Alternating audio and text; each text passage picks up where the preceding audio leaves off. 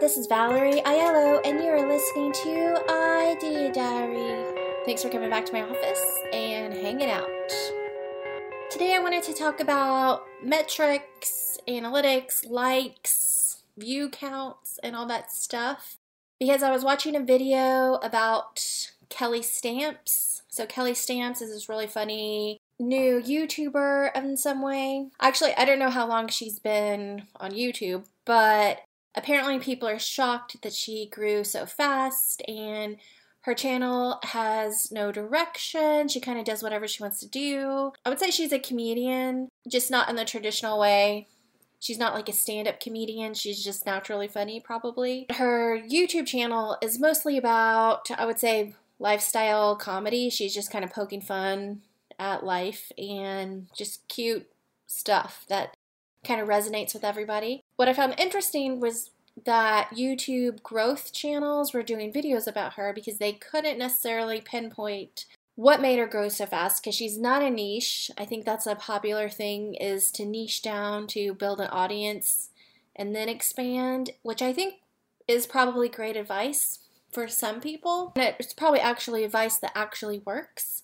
I feel like I've seen a lot of YouTubers that niche down to certain things, and then they put themselves in this box and they can't get out of it, and they just have to keep making the same content over and over again, and every time they try to do something different, people don't watch those videos or people don't like those videos, and so they just keep having to make the same type of videos over and over again, and they get burned out and they end up not liking it, and then they end up kind of quitting their channel. When I think about those people who have done all the tips and the tricks and the growth hacking and all the things, and then they get to a certain point and then they start obsessing about views, and it becomes all about the views, and then they don't like what they're doing at some point because they're bored doing the same thing over and over again. So in the show description, I will link a Kelly Stamps video, and then I will link the video of the YouTube growth professional that was talking about her. And I think the one thing he's missing is that I feel like the new thing is unique. It might take longer to grow, but I think making yourself happy at the same time trying to make something that's searchable for somebody that might be looking for something specific, kind of combining those two elements while you're figuring out your own unique style of doing something. I feel like that's the current trend of what's happening and how to be valuable to everybody and be valuable to yourself in the long run. I know that Jay Darmawanska, who was this 17-year-old business YouTuber that I think she's probably 19 or so now, but she would talk a lot about not niching down, that it's boring. And I totally agreed with her. And she said that maybe a year ago, maybe even more than a year ago. And she was kind of shocking the YouTube growth channels that, they would have her on their show or vice versa or whatever. And what she was saying back then was kind of controversial. And I think that is what people want now. I feel like the early days of YouTube that were video tutorials and very specific things that people were searching for on the internet, yes, that's still valuable, that's still relevant, it's probably still fun to make, but not for every single video. If you're doing a weekly upload, especially daily upload, I feel like people want personality. I did notice for my episodes on YouTube, the certain videos where I just kind of did something that I thought was cool and that had zero relevance to anything whatsoever. It was just something that I thought was cool. And I'm not doing any tips or tricks. I'm just practicing consistency and getting better at speaking and being able to hold a conversation with myself in a room where nobody is. I'm practicing just my show skills in general.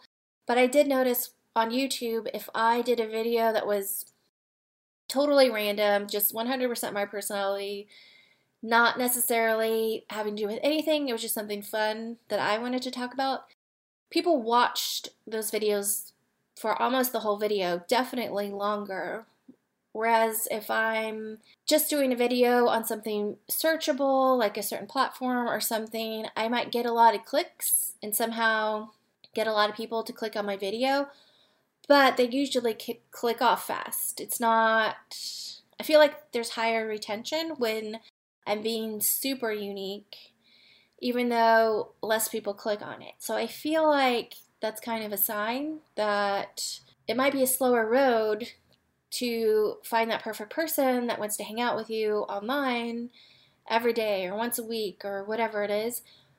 But I feel like you might be able to find your person faster if you can work on being entertaining, being valuable, and being totally yourself, whatever that means. And I remember when Instagram, I think they took away the likes in different countries, but they kept it in the United States. I can't remember what countries they took the likes off. I think maybe Australia or something like that. And I thought it was kind of weird to even want to take off the likes, but, I just didn't see the value in taking out the likes. I just kind of thought of it as maybe an interesting experiment or something to try, but I didn't really think that it would add much value to take them away. But now thinking about things in a totally different way in 2020, I feel like taking out the likes, maybe even taking out the view count, maybe even not even caring about how many subscribers you have, because really, just because you have a lot of subscribers does not mean they're watching your videos. I think a lot of old YouTubers are having that experience where they might have 1 million subscribers, but they've kind of lost their audience attention, and they might be getting 3,000 views per upload, even though they have tons and tons of subscribers. I just feel like these old metrics and analytics and the way that we might have thought about things in social media world, I think it's just over now. I think people are finding what they like, and it doesn't matter how many other people like it. If you like it and you resonate with it, you watch it. I think it's really important to be able to be online and be able to communicate and to be able to show your personality. And I think it just takes time to get to the point to where you can be entertaining on some level. And I think practicing in a fun way, in a way that's fun for you, and not putting yourself in a box, not freaking out about what's the hack, what's the way I can cheat to get it faster. I think just work on being yourself and maybe trying different platforms. There's so many things popping up and doing things differently, doing the live streaming versus a static upload video, pre-recorded, pre-edited video, versus doing a podcast, versus doing something like Clubhouse where you have an audience, but none of the information gets saved. It's just erased as soon as you're done talking. At least assuming that no one else recorded your Clubhouse session, or however people end up doing content. I feel like we're just going to have more options, more things happening, just more places where conversations are happening, more places where people are getting entertained, more places to have your own show. There are platforms like cryptocurrency platforms with their own live streaming and their own kind of a YouTube platform inside their cryptocurrency galaxy of what they're creating, because they want people to stay and watch content, be involved. There's Facebook Horizon is supposed to be a thing at some point. I've tried to get in, but I haven't gotten in yet. So Facebook Horizon is kind of like social media inside VR, and there's a whole world, and you kind of design the world, and you can meet friends there, but you had to put on the VR headset. There's the audio-only apps. There's just so many things, and I feel like right now the shift's happening. This is a great time to practice.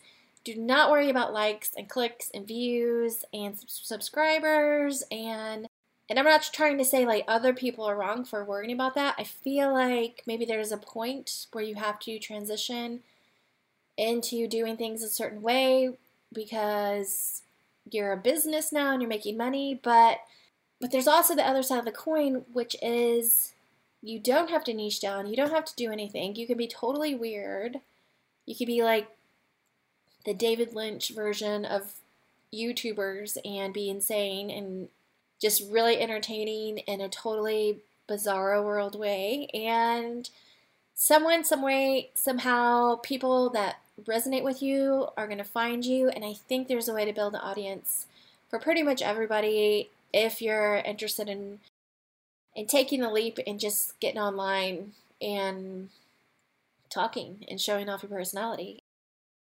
All rules have changed, and I think today I just wanted to talk about not caring about likes anymore. I kind of do wish that they were all just vanished, because these platforms that had such a strong hold on a mass amount of people using their platforms, now that there's so many platforms and things happening, I just feel like the way business was done before is going to be totally flipped and different. Just be ready for that. If you are preparing for how to make a better business for the next 10 years, I feel like this is something to majorly keep an eye on. And I guess that's the show for today. I still don't know how to end the show, but I almost do, so I'm just going to play the music.